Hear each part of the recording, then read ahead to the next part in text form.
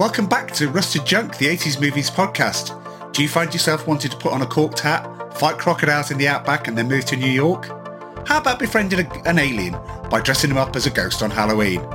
If so, this is the podcast for you. If you remember searching for that perfect film from Blockbuster, and if you grew up in the UK, waiting for that one VHS copy to be returned to the newsagents, then welcome. We'll have fond memories waiting for you. I'm Charlie, and the rest of the Rusted Junk team are Amanda. Hello. Joe. Howdy, you all. And Dom. Hello. Cheers, everyone, and welcome to the final podcast of 2024, and our second Christmas film that we're doing. After A Christmas Story, which I think is fair to say didn't land as much as I thought it might be. And Dom, I would like a brief synopsis of what you thought of A Christmas Story, because I think we need to complete it. You were missed on the podcast. First of all, thanks for all the listener concern and feedback inquiring about my whereabouts, but I can put those rumours to bed. I haven't been kicked off the pod for repeated ethics violations or profanity, so here I am. That's how we kick him Joe, off. I forgot. That's how we do it. Right, sorry. Yeah, okay. I was looking forward to discussing it as well. Having sat through it, I thought I'd earned my right to discuss it. Yes, absolutely. Yeah, I wasn't a fan. No, I can't understand why it's an American cultural institution. And my God, my version of Guantanamo to get me to crack would be that 24-hour TV repeats that they put on in the States, back-to-back episodes. I think I'd be probably 20 minutes into the first one, but certainly by the second or third, I'd have cracked and grassed all you lot up anyway, put it that way. So yeah, no, not a fan. But also, well, no, I'll keep my spoilers for this review later on. But yeah, that was an interesting experience. To have watched it and not to have been able to comment on it, I felt was a missed opportunity. Okay. You are going in and out, by the way, on your internet, just to let you know. Am I? Just a little bit. Bang Bang that Ethernet cable in, if that's a... right. Maybe. Okay. Sorry, listeners. No. We need you all guns blazing, all fully up to speed. I think it's more video. Give me a kick if it happens again. Yeah. Yeah, I heard everything you said. It's just the video kind of flickers a little bit. Yeah, the audio people will love you. And I'm sure the video people will love you equally as well. Well, I do feel I look like a clown, a festive clown, but I'm not sure how I got talked into this. I'm sweating as well. I'm so hot. You don't need to wear it. It's fine. You don't need to wear the tinsel. For those, by the way, listening on audio, please do tune in to what we look like on... because I'm wearing a Christmas jumper, my die-hard Christmas jumper. Yeah, we're all having a bit of fun here on YouTube, so come and join us. Is it fun? We're certainly not the three wise men, are we? We're the three festive clowns, pretty. I think. Yeah. You speak for yourself. Tom, you look like a drag Santa with the tinsel scarf. If that doesn't move you from audio to video, I don't know what will. And the robin on your head. Yeah. Honestly, I'm so hot. I've got my mother-in-law here. She needs the temperature to be at uncomfortable levels at the best of times. I've got a thick jumper on. I've got tinsel around my neck. I've got this hat on, which is not the best fit. So yeah, I'll look like a proper Christmas pudding by the end of this one. So... Oh, yeah. Have you listened to our podcast, by the way? Did you listen to what we said about A Christmas Story or not? Oh, of course I did. Yeah, absolutely. Yeah, that's a no then. I've been very busy. I've got a complicated life at the moment. So, did you know that we're going to open 3 crackers, because this is what they don't have in the US, and I'm going to read you out. Yeah, I'm going to read you out the joke. We bought a box of 12. There's only 3 of us for Christmas Day, so we're still gonna have 3 crackers each. So that's fine. So we'll do that at some point. I will introduce. What did Santa's reindeer? What happened to the elf that ate too many Christmas decorations? He got tinselitis. See, look at this, Joe. These are staples of the Christmas. It's funny. He said that in the last podcast, and I forgot the answer already. All right. Shall I open a cracker now? Shall I do them in a different? Yeah, that'd be cool. All right. Okay. I've never seen one. I was going to say, who wants to open a cracker? This is what they look like. All right. Right. So toilet paper rolls. You hold either side like that, and then you go at it. But it's basically a little bit of gunpowder, and it makes a sound like a crack. It didn't make a noise. It did hear you. All right. So in here, got cheap crackers. I need to go and get some better crackers. So I have a joke. What do donkeys send out near Christmas? I don't know. Mule-tide greetings. That's actually, as cracker jokes go, that's not bad. As normal jokes go, it's utter mule crap. But yeah, mule-tide greetings. This is a game. So I've got a piece of trivia. What sport is played on the largest pitch? It's actually a question. It's not a joke. All right, hang on. Okay. This is always good audio, isn't it? When we have a long pause for thinking about things. So, well, it's Christmas. We're having a bit of a drink, which we'll get to in a moment. So, what sport is played on the largest pitch? I'm going to have to rush you. I'm going to say football. Oh, good. Lacrosse would be good. It's polo. Obviously, because you've got horses running around. So you're going to need them. Okay. And I've got to hum a tune, and you've got to guess it. So.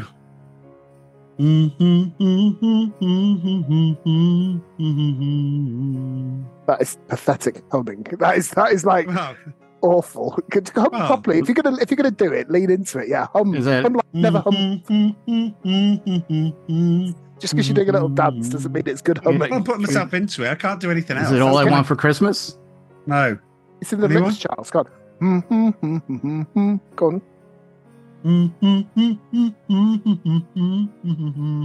You should get it. There's 3 times now I've done that. Like a mental patient doing that. That is. Or we give up. What is it? I Wish It Could Be Christmas Every Day by Wizard. Oh, I don't know what the hell that is. Which How you am I wouldn't supposed get to know that? No. Well, all right, okay. Usually there's something else. There's a toy or something in there. So I think I'm going to need to get new crackers because these are rubbish. Although Mule-tide greetings is pretty cool, to be fair. So anyway, more cracker hilarity later. So, we've got a podcast to do. Should we tell each other that we? Well, what? Can we hurry up and introduce the alcohol into proceedings? I was going to say the same thing. Right. Okay. Yeah. So. Why do we start with crackers?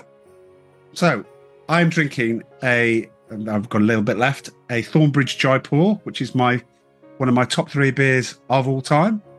I've also got this little beauty. I've got a Hofbrau Oktoberfest beer, so a bit of the German element. I've got a collaboration between Thornbridge and Budvar, checkmates, and my beer from Christmas past. And it's not beer. Dom, Mad Dog 2020. The hell is that? Oh, right. Well, it's 13%, so it's basically like having a bottle of wine, but it's blue raspberry. But this stuff just messes you up. A bit like Thunderbird. But I ordered some of these during lockdown because I thought, it'll be like a jolly wheeze. I never drank it. So, well, what kind of alcohol is it? Is it like... Is it whiskey or raspberry flavored grape wine based drink? Oh, wine based. Wine based. Yeah, it's never seen a grape in its life. They're brewed on an industrial estate in East Yorkshire. Champ's Choice, I think, is what they're affectionately known as. And yeah, they're what 15-year-olds do to get messed up. Well, yeah, it's one step above White Lightning. It's not quite that bad, but it's it's a good way to get pregnant, teenage pregnancies and wife battering into your backstory if that's what you're interested in doing. Most people grow out of it in their teenage years when they can afford to upgrade to Skol. To wine. To wine. Yeah. Little wine. So, no more wine based for me. I'm having the good stuff. And I'll have a bottle of Blue Nun. Yes. That's a good choice. Joe, what are you drinking? So I got Chi-Chi's Mexican Mudslide. See, now, Dom, he's going to tell you the percentage, and you're going to go, all right. Well, it's 12.5% alcohol. Oh, right. But what does it say? Per volume, it's 25 proof.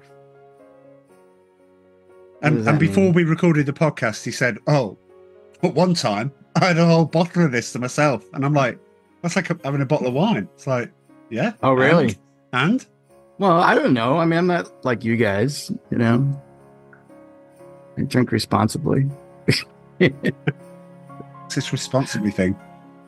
Anyway, so mudslide. I've never heard of that. What sort of? It's rum. Give us the tasting notes on that. And chocolate. It's actually, from what I read on it, I'm supposed to blend it, but I put a couple ice cubes, so it's mudslide on the rocks, and it's a nice tasting drink. Okay. So a sort of American equivalent of maybe what Dom may have. What are you drinking, Dom? Well, I've had to adjust the tinsel because I'm getting neck sweats. That's an attractive image for your listeners. Looks like suspenders now. Yeah. Let's see if the tinsel lasts. Well, I didn't get the memo properly on Christmas drinks. I just bought a drink. I bought a bottle of whiskey, nice Lagavulin, which are birthday. But in the spirit of Christmas, I've got the true man's drink. All English men sit around and drink Baileys at Christmas. This is Irish cream liqueur. If anyone, staple. Sending great. Yeah, the original Irish cream, product of Ireland, and this is 17% alcohol. But what's good about this is it just tastes like a child's drink, so you can just knock it back and then try and stand up and fall over. So yeah, I'm drinking Baileys purely for the aesthetic of this Christmas pod. I'm gonna have this one glass. It hasn't even got ice in it. It's warm roots of Baileys. I'm gonna switch to whiskey. So cheers! Happy Sunday! Cheers, everyone! Yeah. Merry Christmas. You are breaking up slightly still, just to let you know, but only a little bit. My video or my audio? That last one was a bit of video and audio, but it's fine. Oh, no. You got the gist of what you're doing. You got the gist of it. It was hilarious. It was 10 out of 10 comedy. It's never hilarious. It's just, you know. Oh no. Do you want me to drop you guys? I don't know. Oh, it's all right for the moment. Yeah, we'll tell you if it gets too bad. Oh gosh.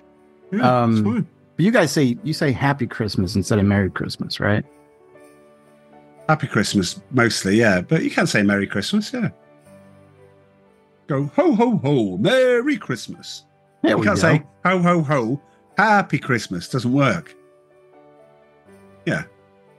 Anyway, we've got a podcast to do. Yeah, let's get into this. Speaking of that, yeah. We're doing the 1988 Christmas film, Scrooged, starring Bill Murray, Karen Allen, John Forsythe, loads of people. This was my choice, I think, or it was a collective choice between myself and Dom. After A Christmas Story, which Dom, if you didn't listen to it, I gave 3 out of 10, which I think might be my lowest score. I don't know. What did I give Legend? Yeah. Yeah. Anyway, I think Legend was worse. Well, it's down. Anyway, I've asked loads ever since the podcast. I've asked loads of people, including colleagues I work with, A Christmas Story. None of them have ever heard of it. I mean, literally, they just draw a blank and go, "Why? What's it about?" Oh, it's a film in the 80s that's actually about the 40s, about a kid that wants a gun that his dad was going to buy him anyway. Oh, right. Oh, no, never heard of it. Well, if you explain it that way, it's like, what does he want, a gun to go kill somebody? He wanted a BB gun / rifle. A Red Ryder. There's never a follow-up, Joe. There's never a follow-up going, provide some context to that. They just go, never heard of it. And they don't want to know what it's about. Anyway, We're talking about Scrooged. Dom, do you want to go first on this one? Okay, I've lost confidence there in my internet connection, so that's rattled me badly for this. You're okay. You're all right for the moment. Okay, I'll speak quickly. Yeah. So what did I think of it? It's apparent really early on in this film that the whole thing's going to hinge off Bill Murray's performance. It's basically a Bill Murray vehicle, and I think he's an actor that splits opinion. He's been in some films that I absolutely love and some roles that I love, and I think he can be dreadful as well. And this is the Bill Murray show, and I think your enjoyment of this film will depend on how you think he does it. And in my opinion, he does not pull it off at all. So I have quite a few issues with this film. Oh. Joe? Yeah, I never liked this movie. I remember when it came out, I didn't bother to go see it. I just was not interested in it. And they've done A Christmas Carol numerous times. There's so many interpretations. And I guess they wanted to do something different by making it more modern and bringing Bill Murray into it. but it just didn't work for me. And as I was watching this, I kept thinking, I bet you this would have worked more if it took place during Dickens' time and Bill Murray played Scrooge at that point. Because like the whole trying to make it hip and new and having Bob Cratchit split into two people, it just was kind of too much, and I just wasn't interested in anything. And I know Richard Donner directed it, and I love him for directing Superman, the movie. And what he's done, Lethal Weapon. Yeah. I know you hate the Goonies. He did the Goonies. Yeah. So he's pretty good, but I guess he's kind of like, you could say he's hit and miss. And I really felt that he dropped the ball with this one. If you're going to blame anybody, you can blame Bill Murray, because this was basically dependent on his performance, like Dom said, and I didn't think he did a good job. But everybody sucked in this movie. I don't think there's any saving grace in this movie, really. It's just a mistake as far as I'm concerned. Oh. Well, sorry to be a Scrooge. There's a lot of Christmas spirit running through this podcast. Woohoo! Well, you deserve it after what you did through A Christmas Story and me. I didn't do anything to it. You made me watch it, and you got an honest opinion on it. Right. Well, I'll cut back to a 16-year-old Charles that is looking for something to watch over Christmas and goes to the guy in Ghostbusters that was also in Stripes and Caddyshack, which was on rotation in the Hunter household on VCR. Wow, he's going to make a Christmas film. I ended up going with one of my friends that I don't normally go to cinema with. And at the end of it, I remember coming out and feeling very Christmassy. I ended up thinking, okay, put a little love, put a little love in your heart. That's not even a Christmas song. It's not put a little love in your heart. Well, yeah, it's not a bad way to end. I ended up giving him a hug, giving him a handshake, Merry Christmas. Did the job. Friend? Yeah. Jeez. Absolutely. Yeah. Well, it got me, and I just thought, I really genuinely enjoyed that. I thought it was funny. I thought there were some bits in it, and I went to see it again. So after the movie was over, you and your friend stood up in the theater and you hugged each other? No, we went outside. And just before we wanted our privacy. Just before we went for a pint, we gave each other a hug and a handshake. That's what Christmas is about, man. I mean, bit of Yuletide cheer. Have you? I'm not sure we have. Have you hugged some guy off the back of Scrooged? Yeah. Yes. Yeah. Wow. Okay. I don't know. Of all the do you not hug other guys? Well, I've never hugged you, and I've done more important. I thought I'd done more important things with you than watch Scrooged. But when you came to my house for the house that I had for the 50th, did you not see me hugging pretty much everybody? Did you hug me? Except you, yeah, Mr. Ice. It was fine. No, you did. You wanted a handshake. You got a handshake. That's what you got. Like most men, who was with me, got a handshake and a hug. Got 2 for 1. I don't mind a hug from another man as long as I get a couple of weeks of written notice so I can prepare for the trauma. Joe, do you not like hugging either? I mean, what the I don't mind a hug either, but I wouldn't hug after Scrooged. That's not one of the movies. No, but if you came out of the cinema and you went genuinely, that's good. He was uplifted. He changed his ways. Yeah, great. Especially the bit where he went half of the audience. Just the men, just the real men, just the women. Yeah. That was so cringy. Yeah, my God, you're easily pleased, don't you? We all did it. I was 16, for God's sake, and I loved it. Oh, you were doing it in the theater? Yes. Because he was telling the theater to do it. I didn't think he was telling the theater. I thought he was telling the people. Wasn't it filmed before a live audience?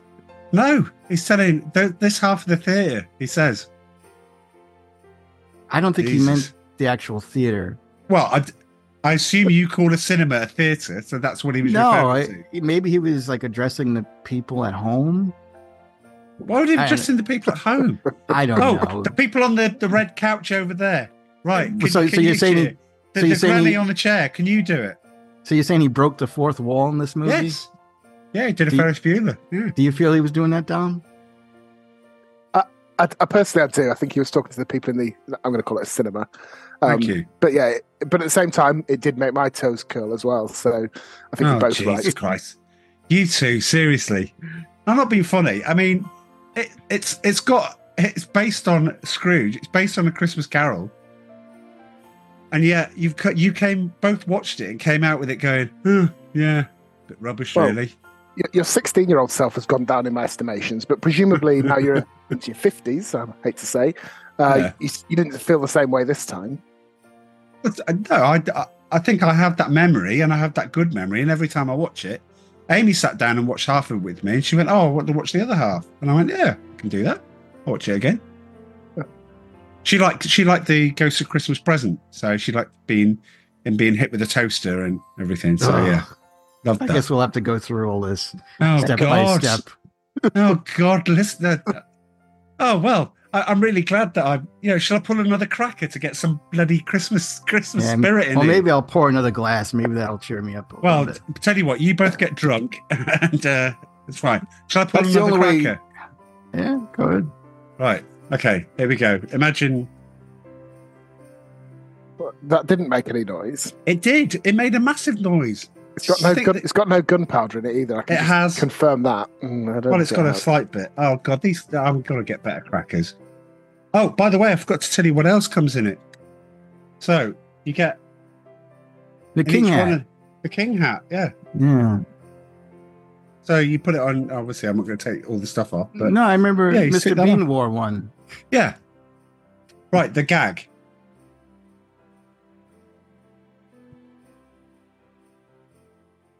Did Rudolph go to school? Knows he didn't. Very good. No, that's not bad, Joe. But no, it's not that one. Dom? I don't know. Did Rudolph go to school? No, he was elf taught. That's dumb. Well, right. Anyway, these are so crap. These are M&S crackers. In which? No, these are Sainsbury's ones. Nah, okay. The cheap ones. In which country did the song "Silent Night" originate? German, isn't? Yeah. No, not Germany, but Holland. No, not Germany, but Austria. Yes, Austria. Very good. And I don't know what this is. It just says, "Who am I? Snow White or Elvis?" I don't know. Am I supposed to act it out? Well, go on. White Seize Christmas. That gauntlet. I know. Elvis did Blue Christmas. One day my prince will come. How about that? Snow White. Okay, you would have got that in one. Fine. Right, okay, well on that note, right, let's get to roll call, because there's a lot to do here. Right, ready, roll call. Here we go, roll call. Roll call. Right, I am staggered. Before we go into it, I'm staggered by Dom's admission going, well, Bill Murray's all right. He's done some stuff that I do like. I've done some stuff that he don't like. Can we, do you want to elaborate, Dom, on the stuff that you don't like that he's done? This, for a start. Right, okay. Caddyshack is horrible. Jesus Christ. Right. I disagree with Caddyshack. Right. You know, when I said that there's ethics reasons we kick you off the podcast, it's for that restatement alone that you out. He's overrated, though. Caddyshack is overrated. Okay, so true. What are the bad performances out of the catalogue that I have in front of me? I think the ones I've listed. Floundering at 2, eh? Oh, I think the other one that's really overrated is that one that he got Oscar nominated for. What was it? The Lost in Translation. Really? That's not a good film. No, I don't like that. And I think his performances, which was heralded, and he was in fact favourite for the Oscar. It's tedious. Have you ever seen that film? Yes, it's a great film. I've seen it. I like it. I thought he did a good job. But my problem, and I was telling this to Charlie before the podcast, is I hate that he got into serious movies. And that's what a lot of these comedians do. They want to show that they can expand, that they don't only have to do comedy, and then they need to direct and all this crap. He was so good at comedy for me. And then once he did Lost in Translation, and he started doing a lot of those, who was that dude that he always does movies for? Wes Anderson. Wes Anderson, yeah. It took so much away from us. All the comedy that we could have gotten from him that we'll never see. And that he didn't do Ghostbusters 3 because he was a jackass. And we could have seen that too. And even now... I don't think we needed to see it. I wanted to see it. I wanted to see the four of them together one last time, and I would have been happy. It doesn't count after birth or whatever you call it. After birth, afterlife, you mean? Yeah, it's. I don't know. It's just like I think he was great on Saturday Night Live. He was such, and again, he wasn't. Back in the day, like when he was on Saturday Night Live, you had John Belushi and Dan Aykroyd and Chevy Chase, and he was like almost like in the background because like he was, he didn't do like the news like Chevy Chase did, but people just were drawn to him, and he wasn't really looking for attention back then. But everything that he did on that show was funny, like when he did a skit or anything like that. And I know with my friends, it influenced us. We started to behave like Bill Murray after a while and, do his jokes. And then he got into movies. And again, like Stripes is really good. Stripes is it's top 10 of my 80s films. Yeah. But yeah, this one, I felt like he didn't, I think at one point he got a really big head, because I think he had a big head during Ghostbusters, because I know when we did the trivia with that, they weren't sure if he was going to show up because he never really, he wasn't getting back to people's calls. And I think as much as I love the guy, he can be arrogant. And I think that he did it for the money. This movie, he didn't put in his effort that he should have done, or he wasn't happy being there, or he realized the script wasn't good, because I just felt like this was not the Bill Murray I was used to. And I think he also might have been swayed a little bit because he had all of his family in the movie, like his brothers were there. And that might have like been the carrot on the stick for him to like have this kind of like a family affair type of movie. Yeah. Okay. I get that. However, I'm going to plot you a little graph for the moment. And it's probably going to echo what you just said. Meatballs, Caddyshack, Stripes, Ghostbusters, Little Shop of Horrors, What About Bob, Groundhog Day, Mad Dog and Glory. Whoa, wait a minute. He's doing a serious role. He's playing the mafia boss against Robert De Niro's underdog, the guy that saves him. That was good. I would have liked to seen it reversed. I know he wanted it that way. Absolutely. Yeah, absolutely. Yeah, I'll give you that. Next film, Kingpin.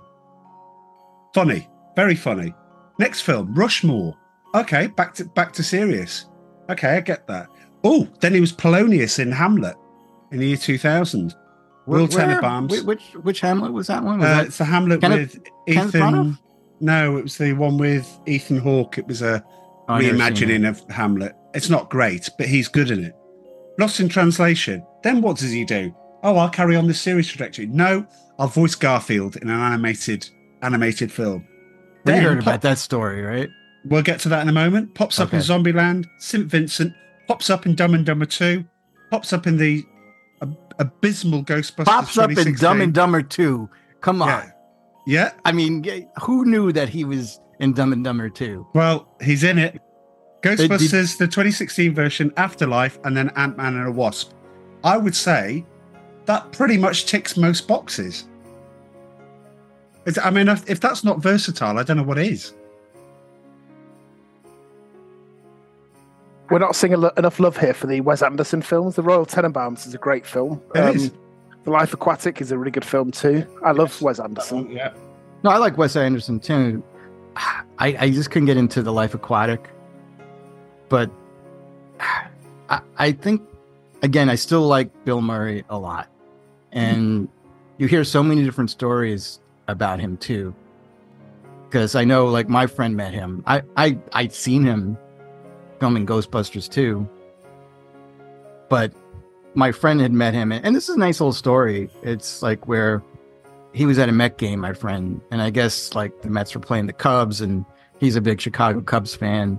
So he was in the stands and he was fooling around with all the guys that are in the stands, making them laugh and all that. And so my friend's father went up to him and said, my son is the biggest Ghostbusters fan. He watches it as he's getting dressed for school every morning. And he goes, he would just die if he could just meet you. And he said, well, what's his name? And he says, it's Tom. And he goes, all right, I'll take care of it. So he went up to him and he sat next to him and, he put his arm around him and he started talking to him. And they were talking about the game and the Mets and the Cubs, who's your favorite player. He bought him a hot dog, he gave him a really nice experience. And I love hearing stories about that, because you'll hear other people say, oh, he's a horrible person. He's a pervert. Because they tried to get him canceled the last couple of years, saying that, oh, he kissed me on the cheek. And it was, I did not give him consent, or he rubbed my shoulders or something like that. But that's, I don't know. I think he's fun, but I also think that sometimes especially in the 80s, I think he got a big head because of Ghostbusters and everybody was after him. How long was it, this movie, after Ghostbusters? So Ghostbusters was what, 84? 4 years. When do you say he got a big head? Little Shop of Horrors. This is the first film he did after Ghostbusters. I know, it's 4 years. So he just went off, and I think he moved to France for a while at that point. Yeah, but why did he got a big head? I'm not saying that's a big head. You're right to get a big head. All the people concerned in Ghostbusters should have got a big head. Take a bow, because it's a cracking film. Well, again, like I said, they had trouble with him on Ghostbusters too.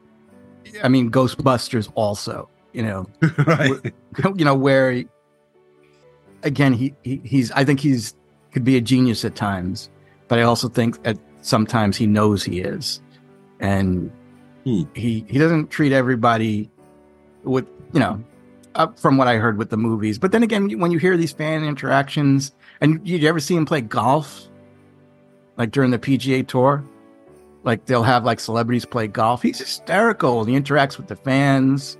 He makes a lot of jokes. You're painting a good picture here of a guy that, I am, but I think when it comes to movies, and especially this movie, it just seemed like, and I guess you'll get into trivia, that maybe he just... his heart wasn't in it. I feel like that's what I said originally. It just doesn't feel like he really wanted to be in that movie, and he wasn't giving us his best. And he had problems with Donner, right? Yeah, there you go. He phones it in, and I think, you talk about Bill Murray being a genius. I think he's one-dimensional, and sometimes in the right film that works. He plays a certain character, but he plays a very similar version of himself. I think it's fairly true to life, or the role that he plays in lots of different films. I think he's one of the least versatile actors out there. And yes, some of his films are comedies and some of his films are more serious, but it's still the same deadpan, dry, dour, slightly sour demeanor that he brings to them all. And yeah, I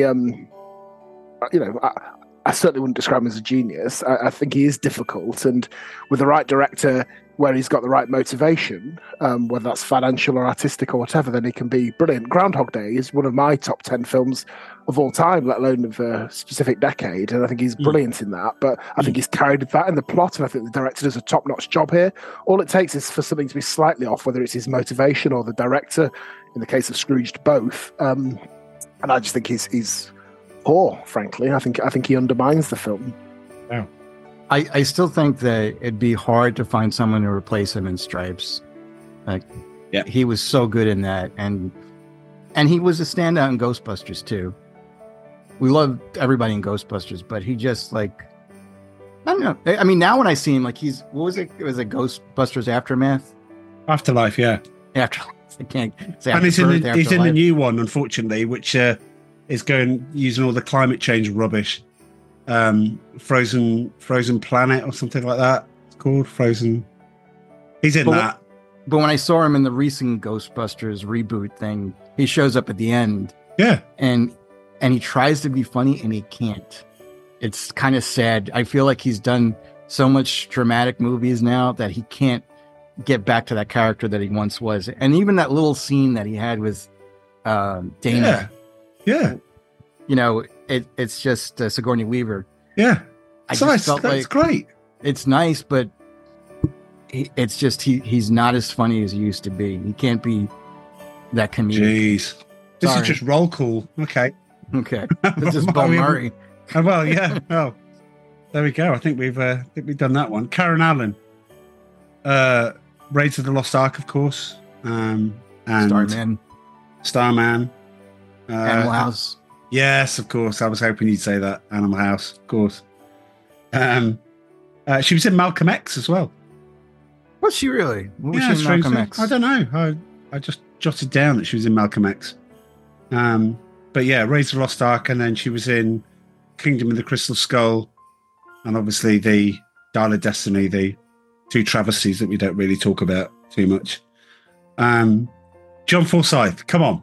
Joe, this one's for you. Sorry, Dom, I know we haven't heard from you for a little while. But Charlie's Angels. Oh, that's the one you go to first. Oh, instead of Dynasty? Dynasty, you mean? Dynasty.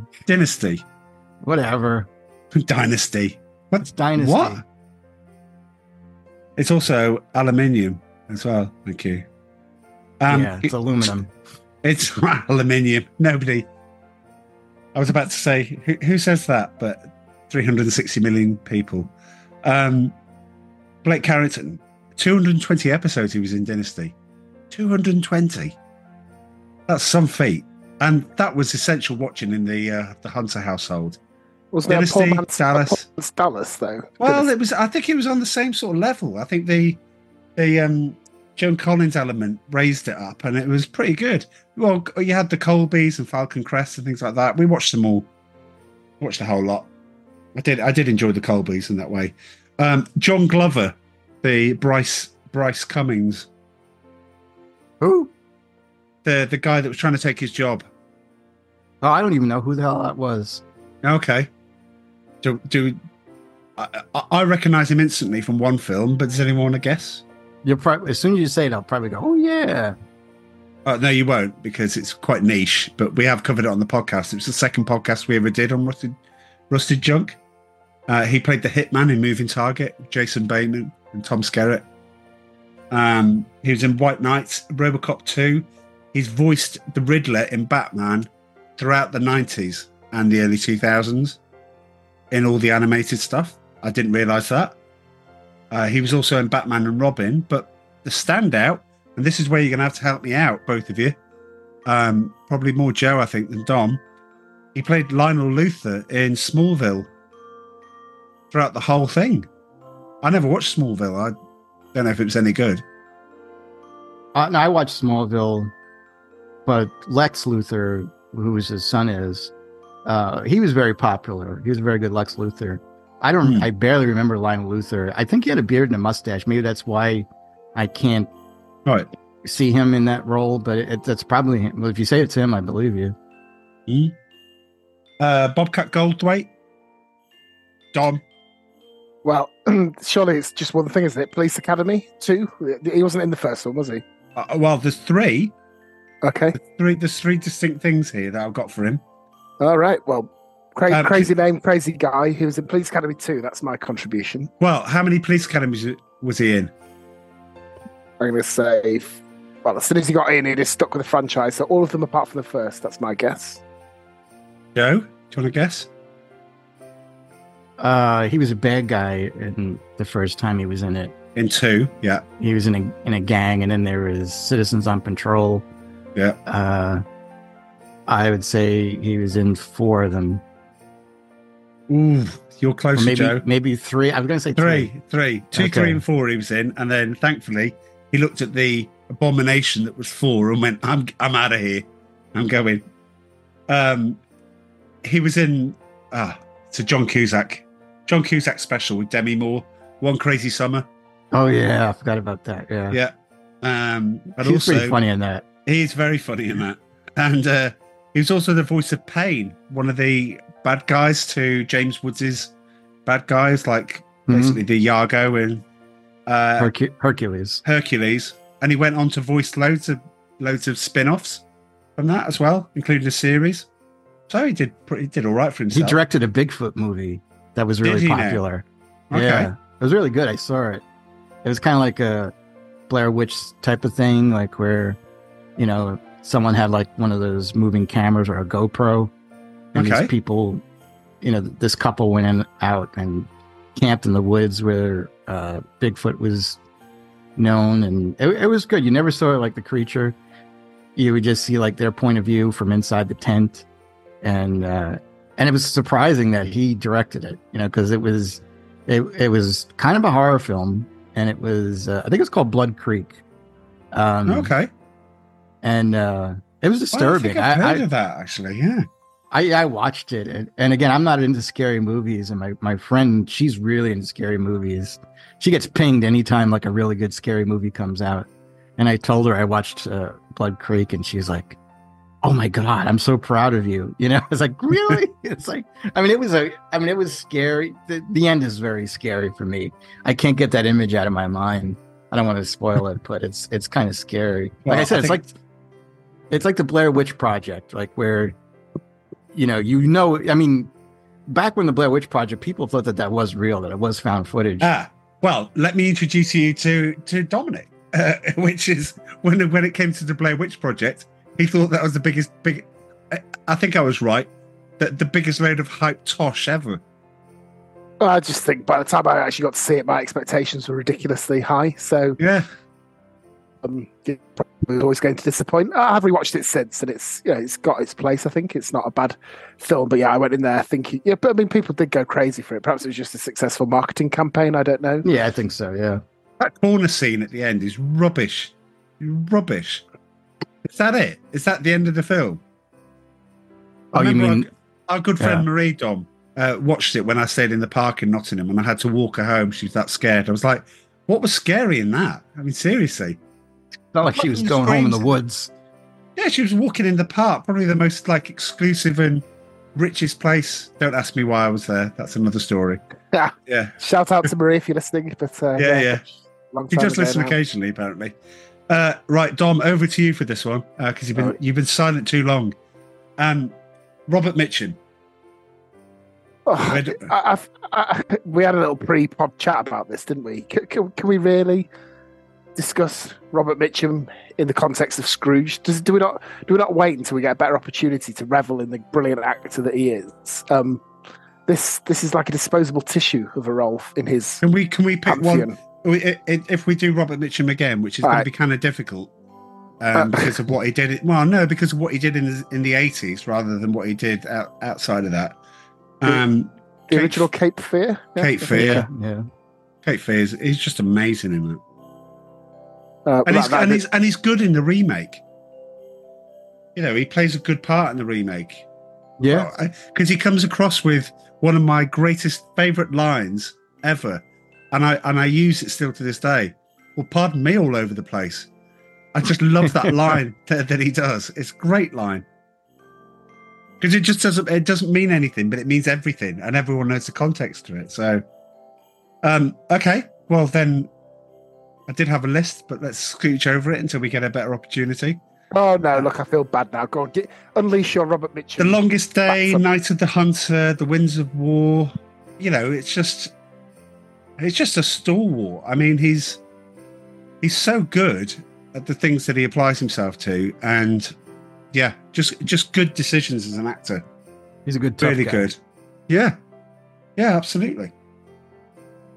But anyway, we'll scoot over it because we've got a few more to do. Michael J. Pollard, the tramp, the homeless guy that ended up freezing. Anyone want to take a guess? I've got three films on my list. The only one I remember him being in was Roxanne. Oh, okay. I didn't think you'd get that one. Dom, the win. For the win. What's the other one he's in that we really like? Yeah, Bonnie and Clyde. He got Oscar nominated for that. Yeah.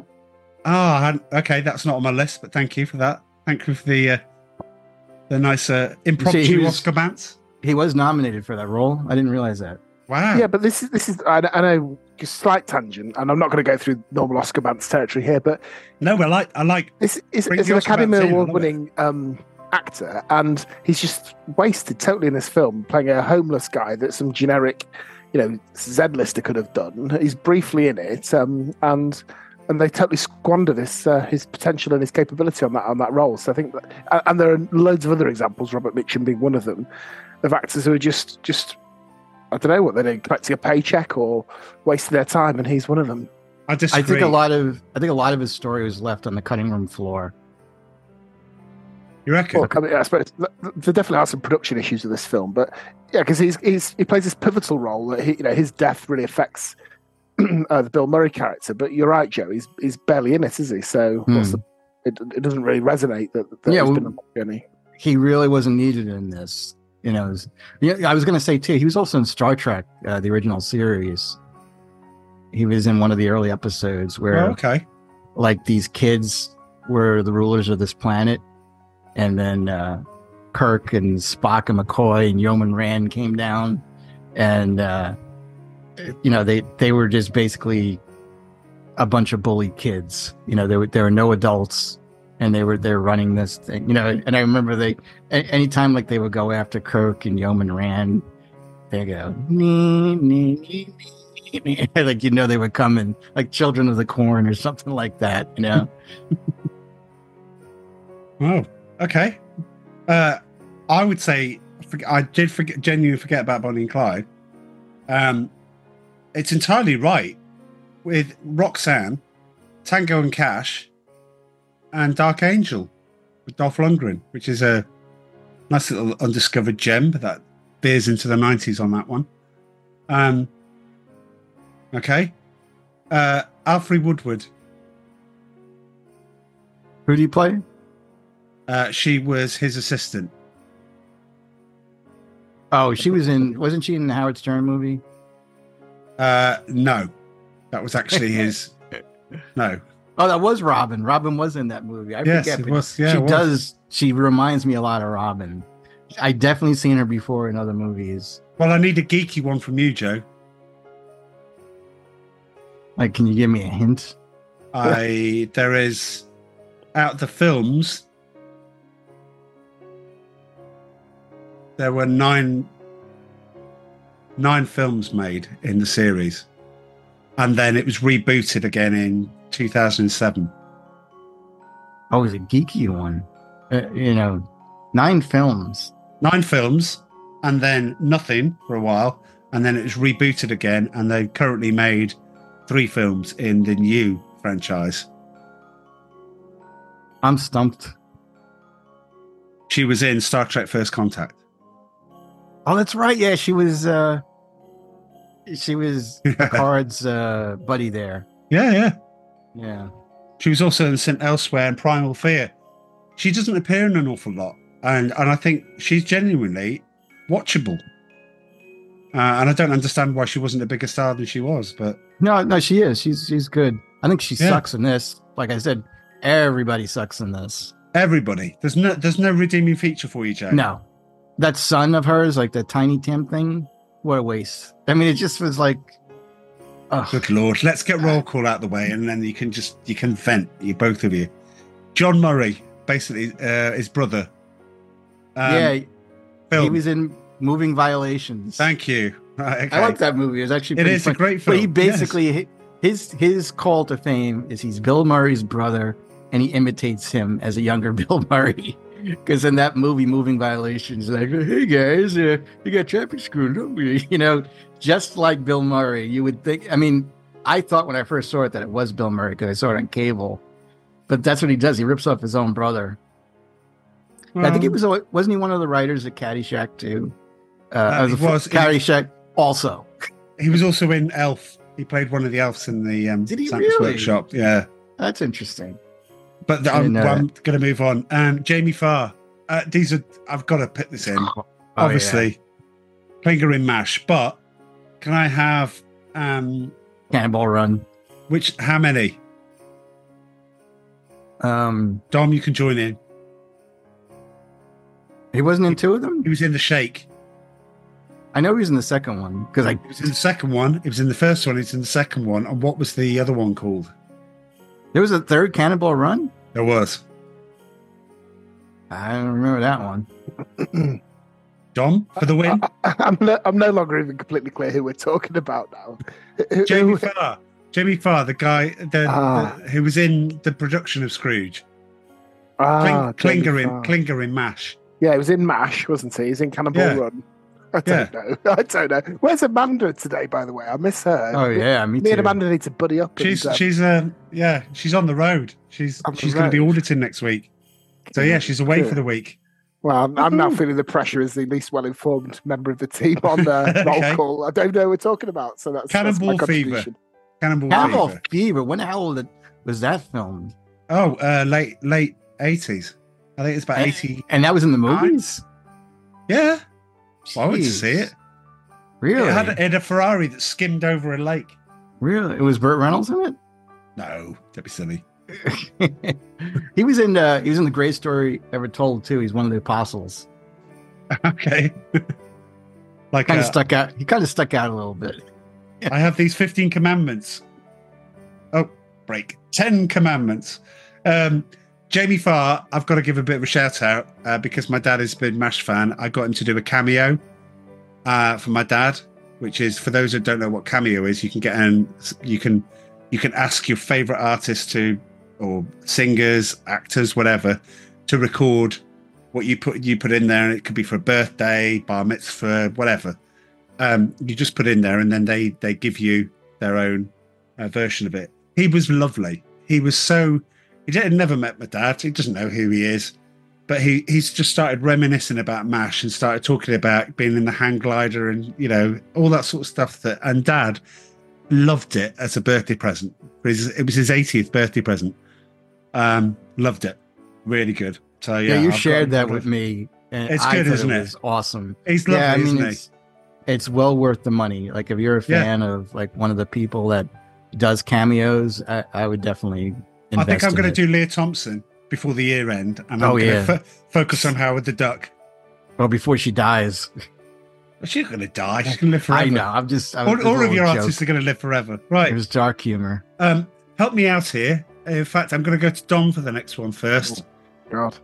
Robert Goulet and his old-time Cajun Christmas. Tell me what film he was in. I mainly know him from The Simpsons when he starred in when Bart had a treehouse to rival Monty Burns' casino. So that's my main cultural reference for Robert Goulet, where he fires his agent. I don't know what. Nothing else. It was Quentin Habsburg in Naked Gun 2.5. Oh, okay. No, I probably would have got that eventually, but no, good shout. I think his big movie is Camelot, isn't it? Is the it musical? Because I had Beetlejuice. Oh yes, he was in Beetlejuice too. And he was also in Police. He was also in Police Squad. Trivia fans, he played an executed man in Police Squad, and then popped up in the film trilogy. So there was this girl in my office, and she started going out with this guy, and she had a picture of him and her on her desk, and he had this big, thick mustache. And me and my friends would walk by and would say, "It's like she's going out with Robert Goulet." He was famous for his mustache. And again, my mother was into Tom Jones. She was into Engelbert Humperdinck, and Robert Goulet was up there too. Like they were three singers back then. That were he was in King of Queens too. I don't know if you ever watched that show. He was an episode of that. I don't like the guy. His big song is "Oh Dream, the Impossible Dream." That's him. He didn't write it though, did he? He didn't write it. No, but I think that's from Camelot, or is it Don Quixote? I don't know, but he was a big singer, like I guess back in the 70s. Like for the old crowd, not like he was Led Zeppelin. Every time I hear Camelot, I just think of Monty Python and the Holy Grail. I like to push the Pramalot. That's very good. Anyway, Lee Majors. I want the film he was in, right? I know you're both going to tell me what TV series he was in. I want the film. That's almost impossible. Starflight 1. I wouldn't have gotten that. Okay, I thought you might have done. He was also in Killerfish, which is a nice Jaws. There were loads of Jaws rip-offs afterwards. Well, I won't mention his TV series. I'll leave that to you. Mention them. Well, you mentioned them. Dom, tell me both TV series he was in. What was that action one called? The $1 Million Man? Is that his? The $1 Million Man. $6 million. It's been downgraded already.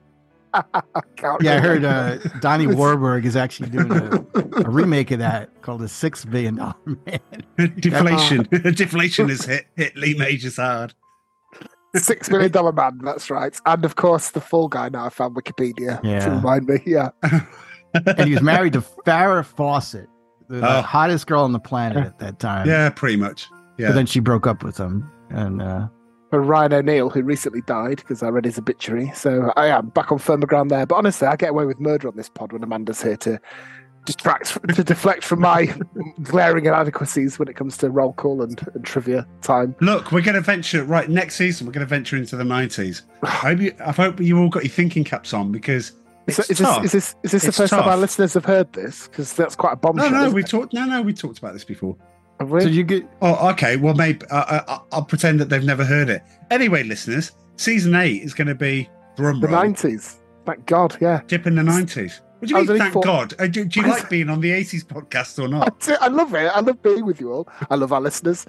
Yeah, one in particular. But I was only 14 when the 80s ended, so actually I only remember the second half of it. And to be honest, probably the last couple of years better than the rest. Yes, of it. but So, you are the person that didn't have the experience in the cinema, and it's just like, well, that's great because then you could put, well, I watched it afterwards, and this is what I thought of it.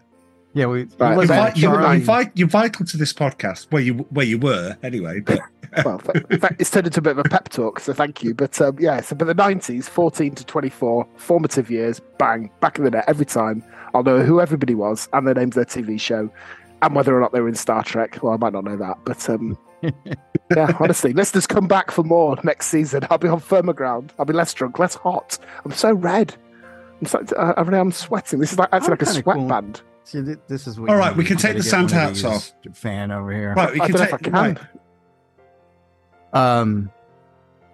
I was going to say, Right. also, this is a callback.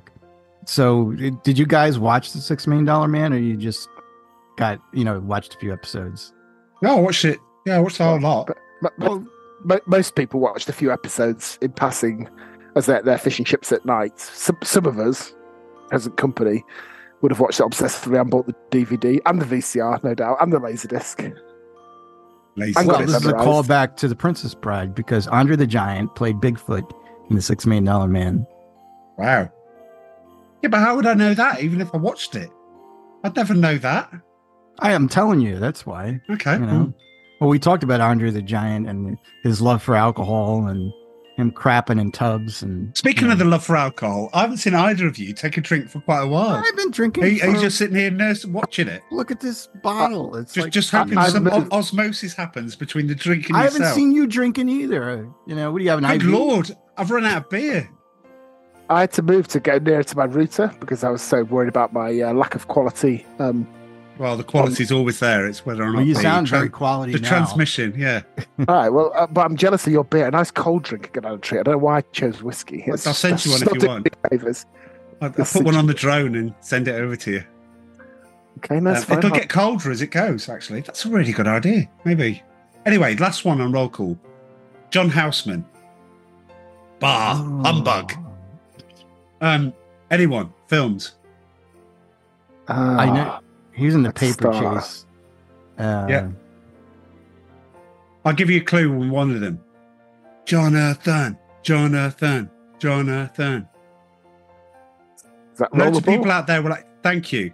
There you go. What was that? Say one? loads. Rollerball. My confidence is so shot to pieces that I had to say it in a quiet, tentative little voice. Because you just pulled it up on Wikipedia. My dad used to like rollerball, so I did watch that film a few times. Yeah. Anyone Yeah, else? Well, I know he's a typical Englishman. He did a lot of Charismatic. commercials over here. Well hung. He's well hung. Typical Englishman. Well, That's what I heard. He was in The Fog. But Dom, you and I did a podcast he was in. No. Oh, Robert House Man. Right. Okay. No, you still don't get it. Yeah. No. Look at you. I can see where your eyes are going all over the place. He was a driving instructor in The Naked Gun. Oh yes. Oh yeah, Yes. that's good. Bobby Yeah. Hap, but I think of him as, but yeah, but Robert's given his formal name. Yeah, he was. That was a very good scene. Right. Okay, well, that's roll call. Finally. Jesus. That's the longest. I'm not told doing you it was gonna this be. pod again without Amanda. Yeah, I'm not doing this Oh. pod again without Amanda. Well, I'm sure she'd be flattered with that, but a schedule is a. Look, we listened to a podcast and then one of the hosts was away for over a year, and she finally came back. Mm-hmm. Did you see that? I'm In halfway a through coma. it. Did she say why she was away or not? I'm halfway through it, but not so far. No, but the film okay. they do, which is Eternal Sunshine of the Spotless Mind, is absolutely brilliant film. I think. It is, yeah. That it's not on my shortlist for the '90s films, but if we were doing 2 seasons of '90s films, it would have been on my list. Is it '90s? Is it what? Is it '99? Oh no, you're right. I think it's 2000, isn't it? Yeah, it's into the 2000s. So yeah, scrap that. No, good shouts. But great film, listeners. Check film. it out. Just have to follow the films we talk about. Yeah. Jim Carrey's second best film after Dumb and Dumber. I think you're forgetting the Truman Show. Well, no, I think that's third. Dumb and Dumber, Eternal Sunshine, Truman Show. Right. Okay. Right. Well, we talk about. All right. I didn't mean to talk about Jim Carrey, but compare and contrast. Bill Murray, one-trick pony, sometimes hits, sometimes misses. Jim Carrey, very, very versatile actor, can do comedic, serious. How the hell can you say versatile when you said Bill Murray isn't versatile and he's done Shakespeare? As Jim Carrey done Shakespeare? He's appeared in a Shakespeare film for the credibility, but that's I'll agree with Charlie on this one. I think that Jim Carrey is the '90s version of Bill Murray. He's a gurning fool, but he's like very when he talented. does comedy, it's very good. I love Dumb and Dumber. Yeah, when he does comedy, he's very good at it. But he's basically playing the same character over and over again. Makes the Ace Ventura, check. The Mask, check. There was a phase where he played similar characters, but Cable Guy, that's very brilliant. different sort of performance. That is brilliant. That may be his best performance for me. Well, Truman Show's not sort of slapstick style comedy either, is it? And Eternal Sunshine, that's quite downbeat in places. Yeah, he's kind of like more Jimmy range Stewart there than Bill Murray's got in the Truman Show. Like a little bit, he's a likable character. I don't know what Jim Carrey been doing recently. Has he been doing serious or comedy? Just embarrassing himself over the fact that he likes Emma Stone. Does he? Oh yeah, he's got this massive crush on her. She's too young for him. I don't think he cares. Right, anyway, that's roll call. On to the film then. Well, why don't you start? we all know the story. I mean, the story's been told plenty of times and in different ways. Do we not like the setting? We don't like the setting. It seems the two of you don't like the fact that, he is high up in the same way that Michael Caine in Muppet Christmas Carol is high up. That Scrooge has to be on a level. He's not a poor man. He's quite a rich man. He's, in this case, he's the head of the network. The confusing thing is, the one thing that I didn't like from the start was he commissioned this other Scrooge and got a trailer done for it, even though it would never. No, that's the same Scrooge. No, that's the same Scrooge, except he wanted to use a more enticing commercial for it, which had nothing to do with the final product. Yeah, but that's the whole thing. You want the audience to tune in. They're expecting to see explosions. I thought he had a separate thing that project that he was trying to film. But again, I missed a lot of the things in this. Maybe I'm wrong, but I think that was the whole thing. He's like, that doesn't have pizzazz. He goes, I'm going to give you something that people are going to want to tune in and play this like every hour on the hour, Yeah, that's what it was. And I thought the opening kind of 5 minutes was the best part of the film, probably, to be honest. It had that attack on Santa's workshop, didn't it, with the night the reindeer died. Yeah, that's it, yeah. Father Loves Beaver. That was... Got a laugh out of me when that was showcased. Yeah, come on, Joe. Yeah. Father Loves Beaver, though. No, I laughed. Actually, that was me laughing. I guess I was rolling my eyes, but I forgot. I was rolling it because I forgot about that. I was like, that is pretty funny. Yeah. If I know your father, he's out chasing beaver. Okay, so yeah. So you're thinking the first 5 minutes is basically just the promos for some of the things where you'll love it. Yeah, very good. Did you ever hear? I remember this comedian used to say, he goes, what the dirtiest thing on television ever said was, and it was on Leave It to Beaver, when, what's her name? June said, Ward, I think you're a little hard on the beaver last night. That's a line from 8 Mile. Is it? Warren, I think you've been hard on the beaver. Are you doing something, Wally and Miss Cleaver? It's what Eminem does in his Warden final were the rap. parents, Beaver was the kid. You know? Right. But she Okay. did say that during one episode. There's a lot you But can do look, with Beaver, which is Yeah. obviously the most famous one. Nice Beaver. Yeah, that's great too. Yeah, it is classic. As we've covered. I personally, I'm fine with the setting. I think I'm fine with the setting. I'm fine with the humanitarian of the year. I'm fine with him nicking the taxi, leaving it in the taxi, leaving the award. It doesn't care. Doesn't matter to him. You got all this set up, got all of the people there. He makes it in there and goes, John Forsyth visits. You're going to be visited by 3 ghosts. I think it's a good setup, personally. Well, first of all, like I said, I think A Christmas Carol, is better off in the time period that it was written for. But I also think it should take place in England, and this was like an American version of A Christmas Carol. I don't know. Was his name Ebenezer? No, it wasn't. Right? Was his name Scrooge? Frank Cross. Oh, so he wasn't even Ebenezer Scrooge. Yeah, I can't say it again. I just don't like this movie. I think one of the problems of the character is I don't mind films being updated, so it's valid to set something in modern America versus Victorian England. But the whole point of the original story is this big redemption arc, and he's this miserly figure. But he's not just cruel and awful because he's an awful person.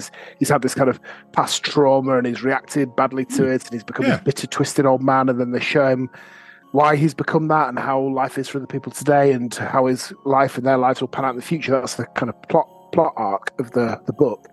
But this is just a nasty piece of work for reasons that aren't properly explained, to be honest. And it's just, it lacks any of the poignancy and the kind of romance of that. It's not even really a Christmassy film, to be honest. I don't think so. Because the whole kind of show that he's making is just a joke. It's kind of referenced at the start and at the end, and then left alone for chunks in the middle. I think it's so it lacks any of the kind of heart of the original. I mean, I'm not saying it has to compare to Charles Dickens in order to be good. Classic of modern literature, but it's lazy. It's badly directed. You can tell there were production issues with it, and it's just a series of stuff that happens one after another. There isn't that kind of flow that goes through the film at all. I'm not a filmmaker. I won't embarrass myself by trying to talk about narrative arcs and things, but that's kind of what it's lacking, I think. And Bill Murray delivers a really cynical, slipshod performance, I would say, at the heart of it. And because he's on screen almost all the time, if he doesn't carry the film, then I think it just sags massively. And he's not a very attractive guy either. No. Like when you see like them zooming up to him, you see something happened to his face at some point in his life. Like you get away with that in Ghostbusters, but you can't get away with that like where you're the main character in a movie. And I guess that is very nitpicking that I'm kind of busting on his looks and all that. But if he's, like you said, Dom, like if he's going to carry this movie, he's got to be perfect, and he was not. And I also want to talk about like the Bob Cratchit character, like Bobcat Goldthwait. I didn't think he was very good. And the problem with that too is that, he kind of went crazy and he was going to kill. A lot happened to him in less than 24 hours. Yeah. It's like, you're supposed to, like with Scrooge, you're supposed to be sympathetic towards the Bob Cratchit character. You can't be sympathetic towards him once he decides to go like on a murderous rampage, So that doesn't work either. And it just happens, doesn't it? It's like bang, bang, bang. Oh, he's been fired. Now he's become a drunk. Now he's become homicidal, and now he's been redeemed. And it's like, okay, when did he have the time for his wife to leave him and his wife to take the kids, and then to appear at certain points in the film where, his drink either gets smashed on the floor or gets nicked by the cab driver, or the Ghost of Christmas Past? Where does this all happen in his arc? And you're right. It doesn't make a lot of sense because, the love interest, that's another one. That doesn't work for me. Why? I don't understand. I mean, Well, go on. she's not right. Okay, so she's not a leading lady. Right, she's not a leading lady.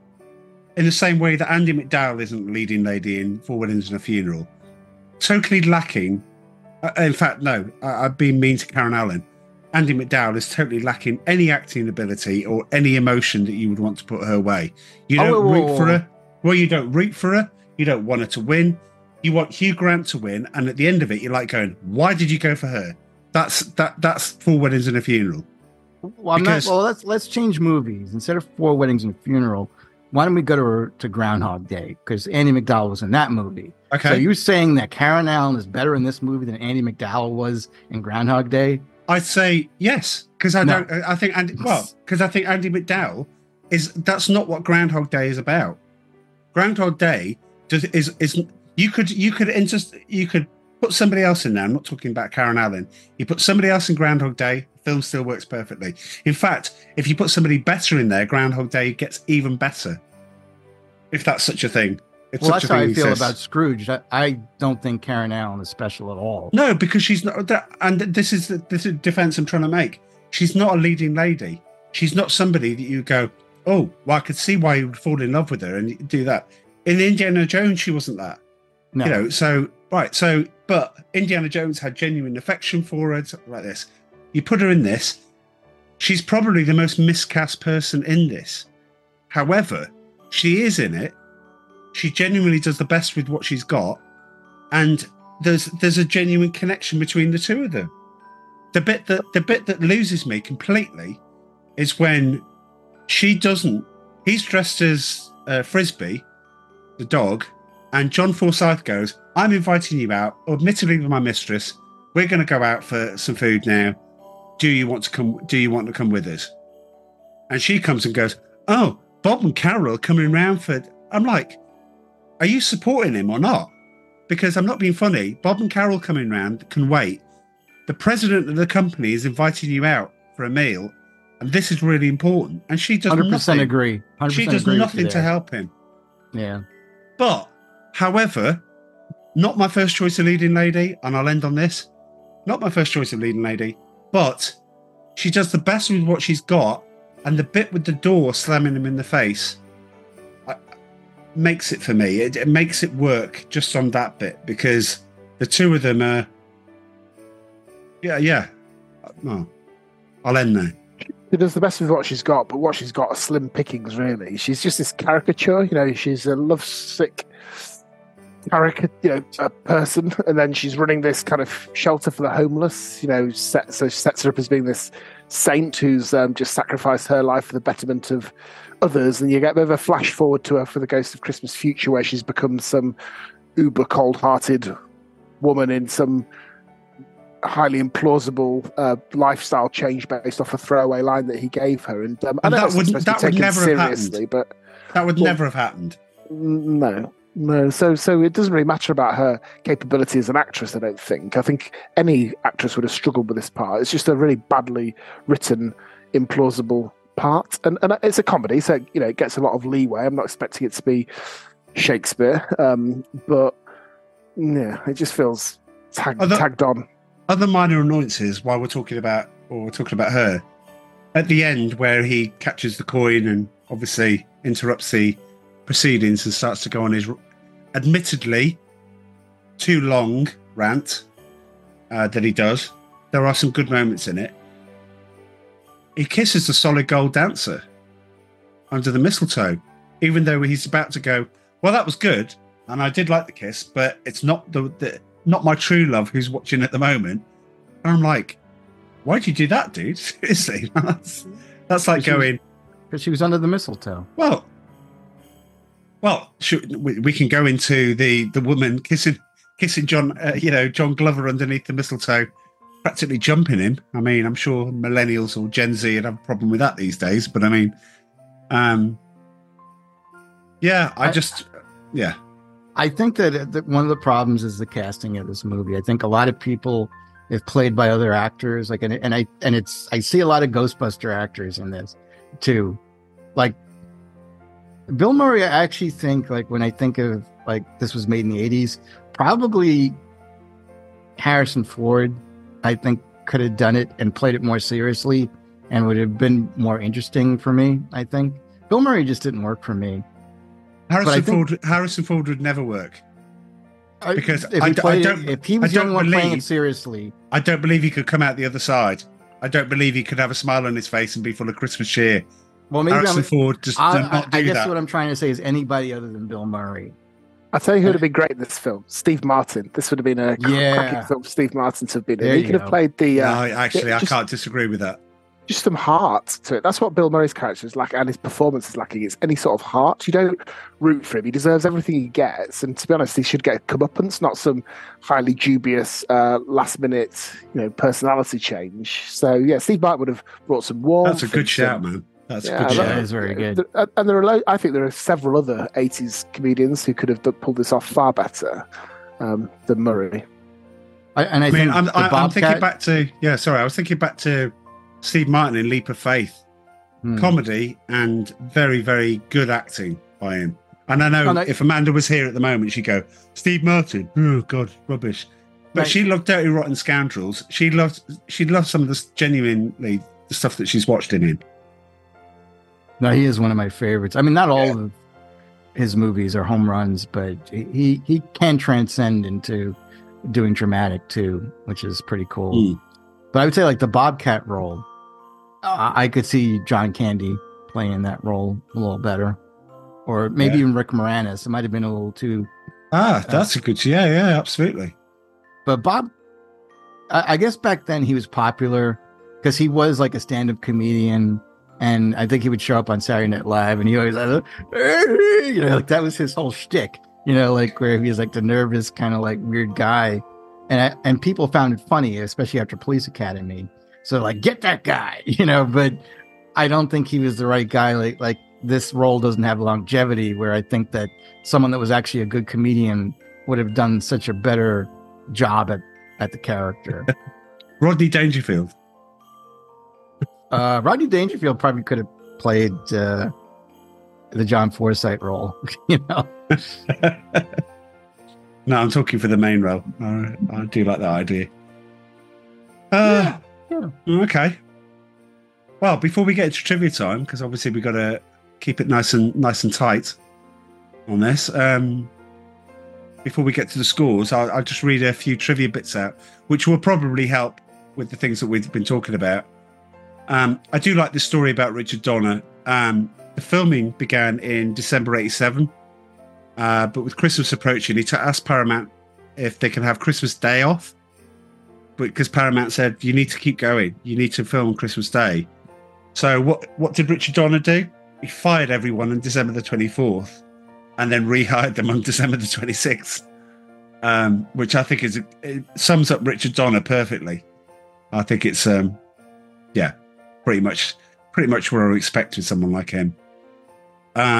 When Carol Kane grabbed Bill Murray's lip, she tore it so badly, the filming was halted for several days. It's quite vicious, isn't it? We kind of went past like the ghosts that I did want to mention. Carol Kane, I always think she's awful in everything that she's in. I just don't like her. I don't understand the attraction. Obviously, she's been in The Princess Bride recently. She was in The Princess Bride. She was in Taxi. And I thought she was awful in this role, too. I just don't like her. Okay. And what's his name? Buster Poindexter. Is it David Johansen? Yes, I had him down, but I didn't know him from anything, so I was coming up blank on that. He was a singer in a band, and then he became Buster Poindexter, and he did that song, Hot, Hot, Hot. You know that song. What, feeling hot, hot, hot? Yeah, that's him. Yeah. What? Yep. Buster Poindexter. It was like a huge song over here, like for months. But no, he was like in a serious rock band. I forget the name of the band.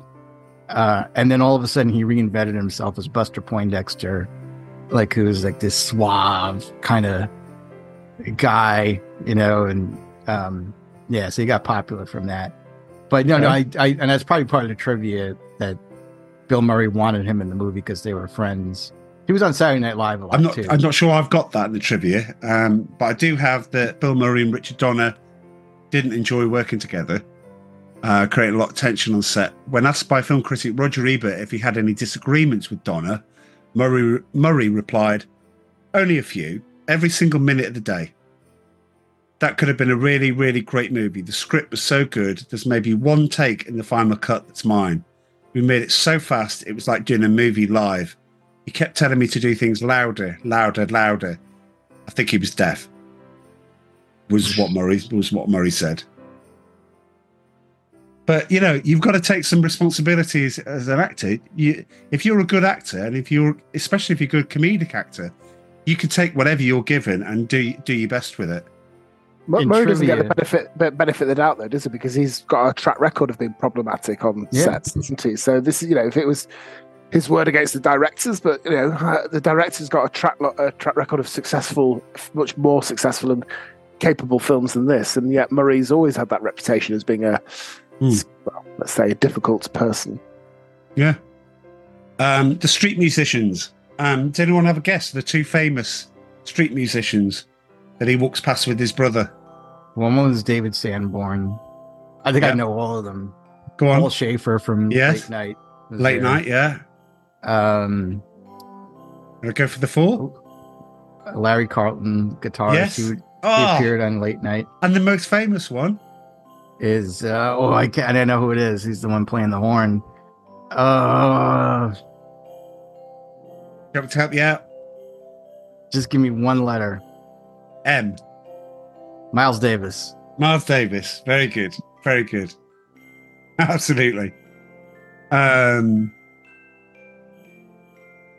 have we got else here? Bang, bang, bang. So I didn't know this. When Frank throws the water on the waiter that was he sees burning, the line he comes out with is, "I'm sorry, I thought you were Richard Pryor." Before I tell you what it is, because I only found this out when I collected the trivia for the podcast. Why did he say that? Anyone? I know. I mean, do you know Dom? Dom? No, sorry. Okay, over to you, Joe. Well, Richard Pryor was huge on drugs, and I think he was freebasing cocaine at the time, and he set himself on fire. But yeah, that was a big story. Like everybody was always making fun of him because he set himself on fire and almost burned himself. In which case, that's quite poor taste joke, I think. But still. Well, it was a different time back then. It's like, because if you would have said that now, someone would say you're racist for saying that, But you say it back then, people just thought it was funny, because you're an idiot. It's like you're an idiot, first of all, for spending all your goddamn money on drugs and then just lighting yourself on fire. Like, he almost died, and it's just stupid. Well, so, speaking of drugs, though, I've got one of my only contributions to trivia time is on Bill Murray's 20th birthday, he was arrested at Chicago's O'Hare Airport for trying to smuggle 10 pounds, which is 4.5 kilos of cannabis, which he'd obviously wanted to sell. And that was discovered after Murray had joked to the passenger next to him that he'd packed a bomb in his luggage. So Murray was convicted and sentenced to probation. Oh, God. If that had happened in England, 4.5 kilograms of cannabis, you'd be looking at a lengthy prison sentence for that. So very lengthy. Probation, yeah. Back in the early 70s, gets you £10 in American currency. Probation, yeah. Does that sound right? Well, is it legal where you are now? No. See, it's legal basically where we are now. They kind of gave up on it and just said that like so many people we're still going. Well, I'll tell you what, Joe. I'll just pick up the rates whilst you're speaking to your okay. There. But because I remember being Christmas, Merry Christmas, and you look like Santa Claus to all of you. All right. Oh, bless you. Oh, bless you. It's lovely to see you. Yeah, my mother Always just made lovely an to see appearance. Yeah. We're still doing the show. I know. I know. No, you don't. We're still recording. Oh, you're still recording. Can you tell her have a lovely Christmas from us? Oh, he said have a lovely Christmas. Same to you. Okay. Joe's mom there, ladies and gentlemen. That's, there we go. I was going to say something funny, but people would think I would say it was serious. I won't say it. She doesn't get a cut of the royalties, unfortunately, just on that one. But still. Bill Murray turned... See, this is where I don't trust IMDb sometimes. Bill Murray turned down the lead roles in 3 films to make this film. So they say. Do you want to guess? Well, I kind of know them, which I think is insanity. I one of them, I have no idea how it fits in. Dom, do you want to have a guess? 88 films. So filmed in 87, released in 88. I know 2 of them. Go on, Joe. Which ones do you think you know? Rain Man. Yeah. Was he the autistic guy or the? Oh yeah, I'm sure. He would have to be. Yeah. Next one. Well, he hasn't got the acting chops to do that role, so yeah, that was dodged a bullet there. Right, next one. Want me to go? Yeah. Big. Yes. He would have been Tom good Hanks' in that. character. Yeah. It'd be great in that. And he would save the world from Tom Hanks. Bill Murray, known for his Better childlike than- yes. enthusiasm. I know this sounds like weird, but better than Tom Hanks. Most people are better than Tom Hanks. But anyway, let's not go down that road. Maybe if he'd been a teenager that had transitioned to an adult, then he could have got the surly negativity on point, but not the kind of childlike wonder that Tom Hanks brought to proceedings. No, I just think, like I was saying, he would have saved the world from Tom Hanks. Big is what made him. Like he did Splash before, then he did Big, and then everyone Bachelor was Party. like, That's his. Bachelor Party. No, that was his peak. That was his peak. That was a fun movie, but it didn't make him. Big made him. And that's why he went on to do all those other movies, and then eventually Forrest Gump. And when I get my time machine, how many Oscars is that idiot won? I'm gonna go back and I'm gonna talk to Bill Murray and go, for God's sake, man, make Big. Dom, could you answer that? Well, how many Oscars is Tom Hanks? I don't know. He didn't get it for Saving Private Ryan, did he? But he did for. He must. I tell you what, I'll do some quick googling while we chat. But I'm just going to say I like Tom Hanks. Yeah, he did one for that. I'm not getting to dark allegations about his private life. We'll steer clear of that. But as an I'm not talking about that either. I just think he's overrated. Oh, I'm talking about that. But anyway, Charlie, you're not allowed to talk about that. Remember? I know I'm not allowed to talk about it. It's fine. It's pure speculation, of course. The film that I find incredulous that he could have been in the lead in, and I am assuming he's the Brian Brown character, is Cocktail. Oh yeah. Well, that. Yeah. It's a Tom Cruise vehicle. Brian Brown is a perfect foil for him. Very good. Cocktail is one of my guilty pleasures of the 80s. I love it. I go to it when I just want to feel good and I just have something on in the background. Brian Brown is perfect in it. Tom Cruise is perfect in it. Don't take any of them out. And I can't see where Bill Murray fits into either of those roles. Well, Tom Hanks has been nominated 6 times and won 2 Oscars for Best Actor for Philadelphia. Forrest Gump. Right. He won one for Forrest Gump. Yeah. Best Actor he went back to back 94 and 95. Yeah. Yeah, no, I thought he won for Saving Private Ryan too, but he didn't win, you said. No, so he also got nominated for Big, Saving Private Ryan, Castaway, which is a travesty, and A Beautiful Day in the Neighborhood, which was all right. That was I don't know. I mean, that really, for me, well, I won't get into it. But anyway, getting back to... I'm going to sit this one out, yeah. Yeah. Right, so last 3 pieces of trivia. Well, I did want to say, I think he would have been good in Cocktail. I think he would have worked better, too, because, I mean, yeah, Brian Brown? Was that his name? You'd have put him in the Brian Brown character? Oh, yeah. No way. Oh, why is that what you were saying? No Tom way, Cruise don't character? touch that. No. Well, first, don't appear in it. Well, there's no room for you in it. Didn't he meet him in America? Who? Tom Cruise. I mean, his character. I mean, I would was always in America. He was a cadet at the start of the film. He basically was put on a bus. I'm talking about Cocktail. That's what I was talking about. No, what I'm saying is he started working at a bar, and then the senior bartender. I could see it being Brown. Someone that was like him, that that was probably an American, just learned how to do his bartending skills, became very popular. Much as I love Bill Murray, no. I could see him more as a mentor Not than happening. I could see. Sorry. The Brian Brown. Did he get nominated? Was he nominated, Brian Brown? No. For that role? It's a guilty pleasure. Of course it is. It's a great role. Last 3 pieces of trivia. Right, last 3 pieces of trivia. I just wanted to say I didn't like he killed himself. That's why I don't like that movie. And I know that Doug's dead. Yeah, it's a bad. Well, yeah. The minigun used by Lee Majors was also used in another film. Anyone? Die Hard. No. Minigun. Where's the minigun in Die Hard? I don't know. With that shirt that you're wearing, that sweater you're wearing. On. The famous minigun. Are you going to show your sweater to the audience? Sorry, yeah. I'm currently looking at a document because I haven't printed it off. But yeah, ho ho ho. Now I have a machine gun, and having just taken my 13-year-old to watch Die Hard, I'm beaming with pride when she gave it an 8.5 out of 10.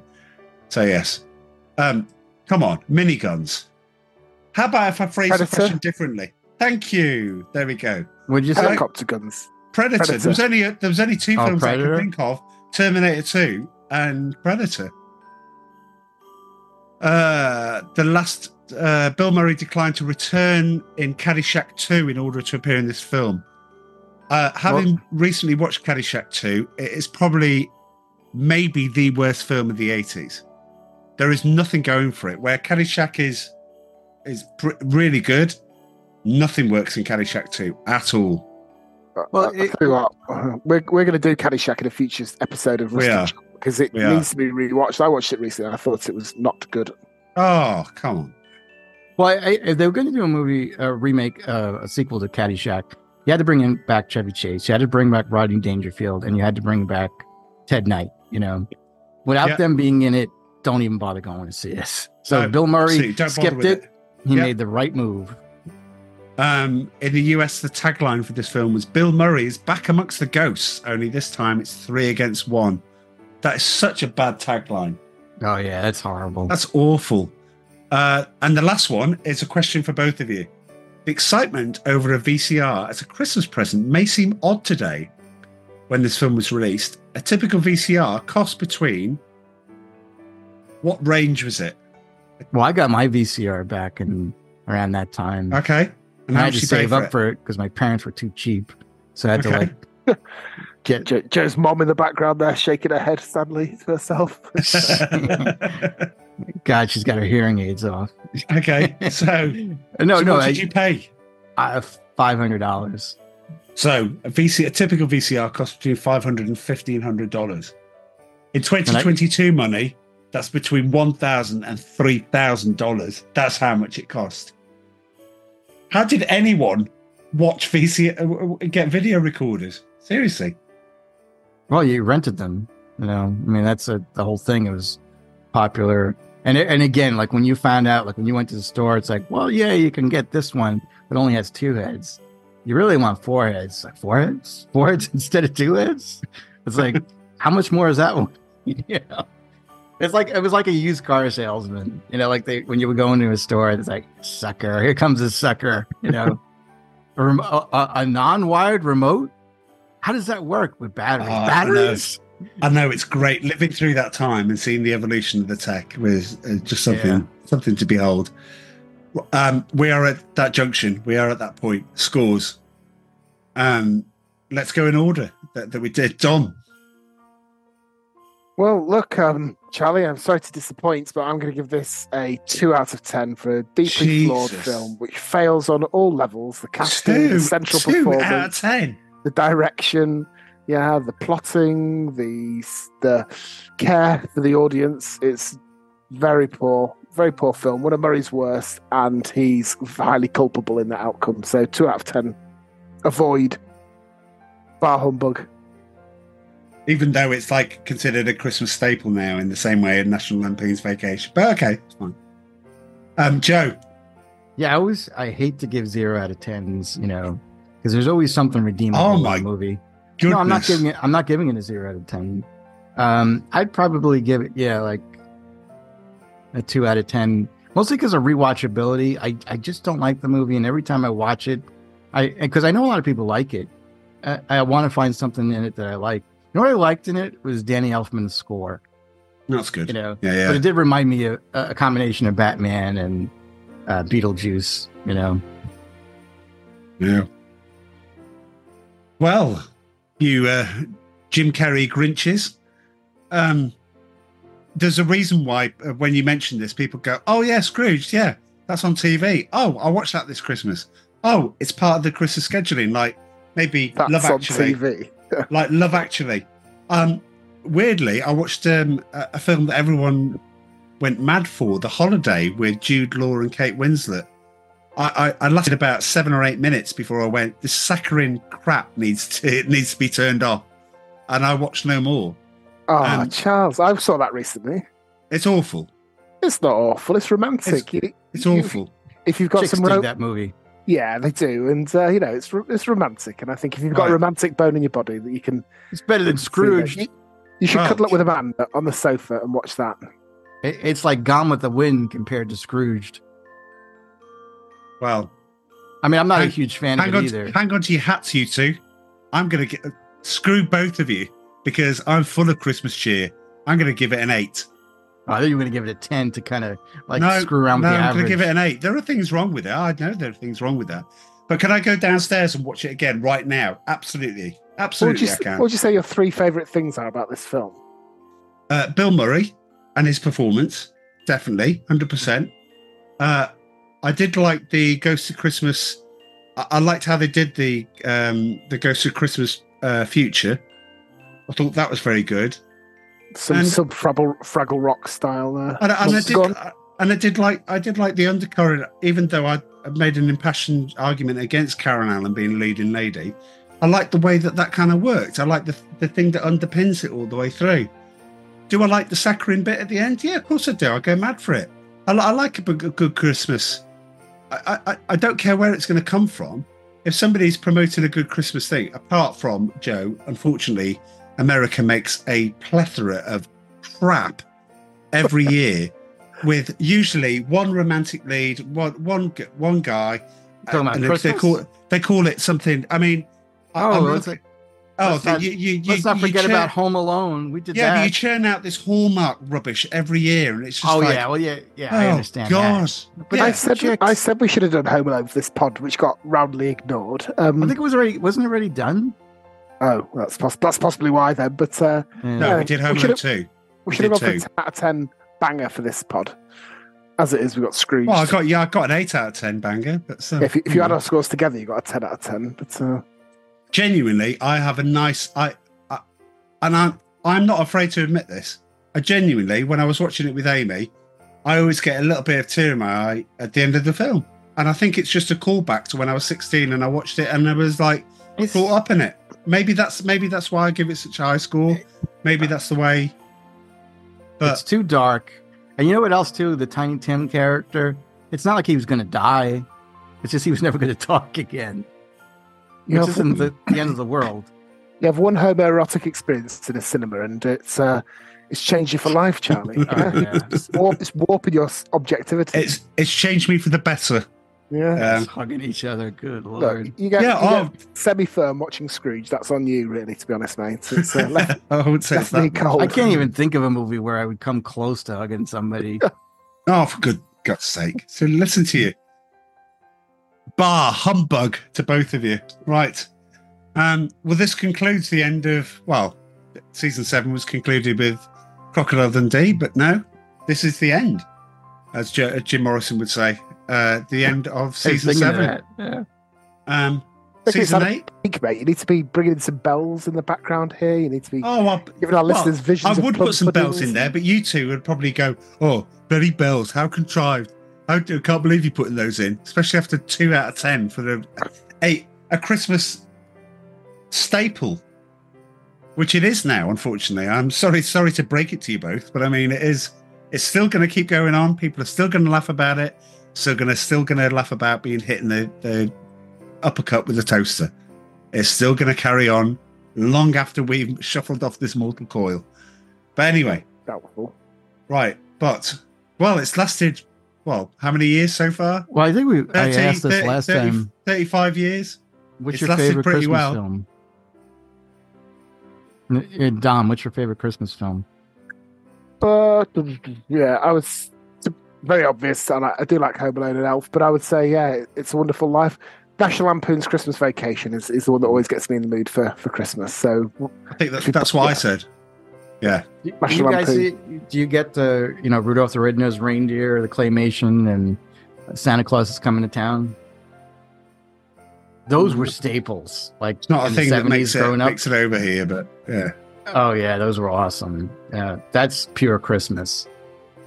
I would say, like, for me, my favorite Scrooge is the one with Albert Finney. I said the last time, Scrooge. It's called Scrooge instead of A Christmas Carol.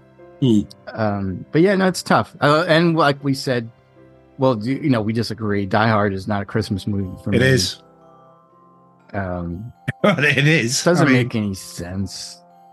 Is Batman Returns a Christmas movie for you? Right. So, yes, and we went through this last time.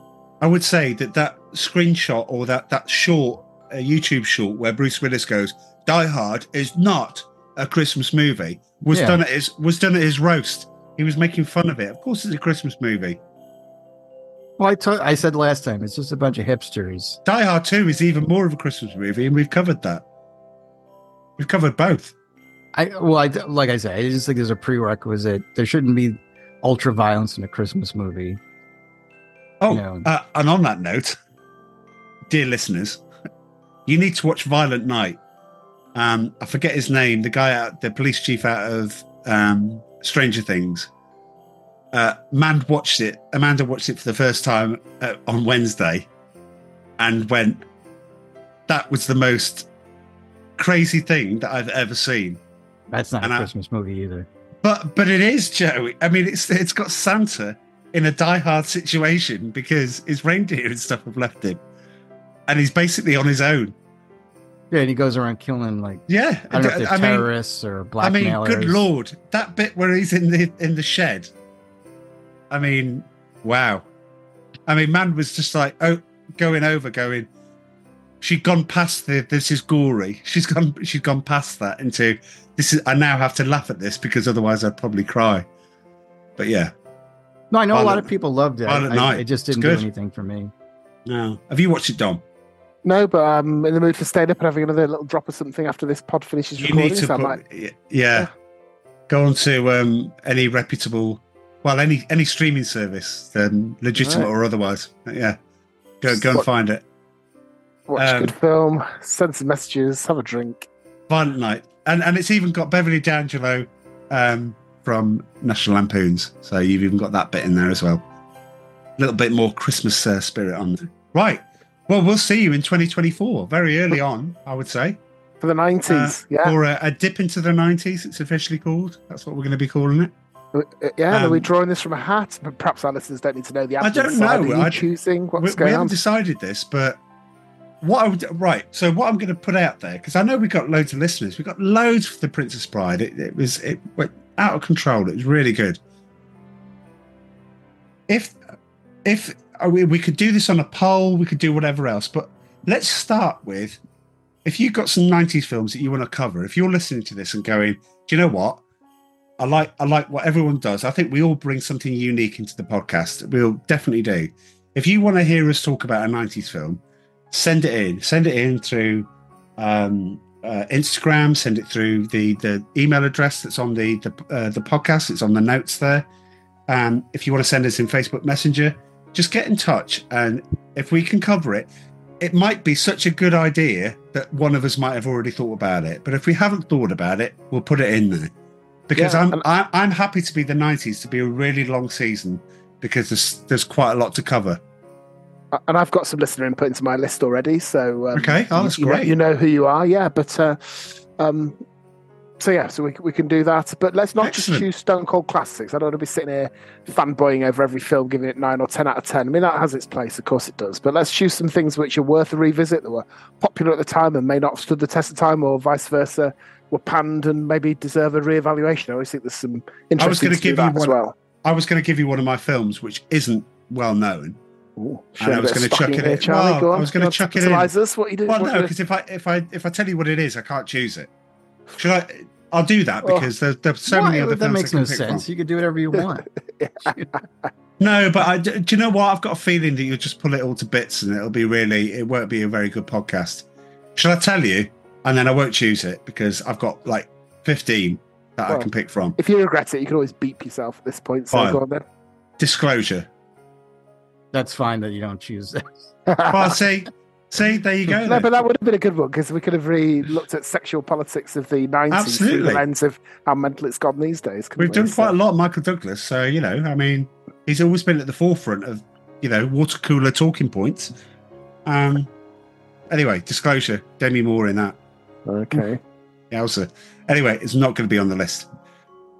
Anyway, all it remains to say is not cheerio in this case. It's have a happy Christmas and a great New Year to you all, and thank you for listening. I mean, seriously, we see the stats, we see who's listening, and we love you all. And if you want to get in touch, if you want to wish us happy Christmas, by all means, that would be lovely. Just any sort of recommendations that you'd like to see, fantastic.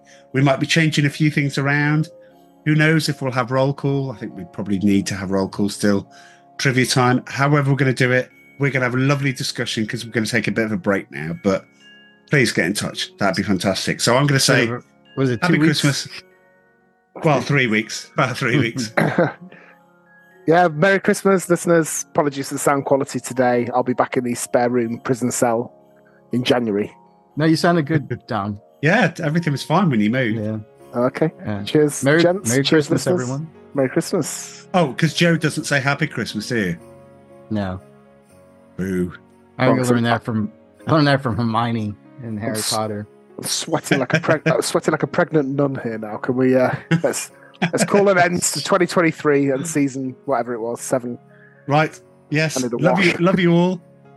Have a good Yuletide break. See you in 2024. Cheers. Yeah. Bye.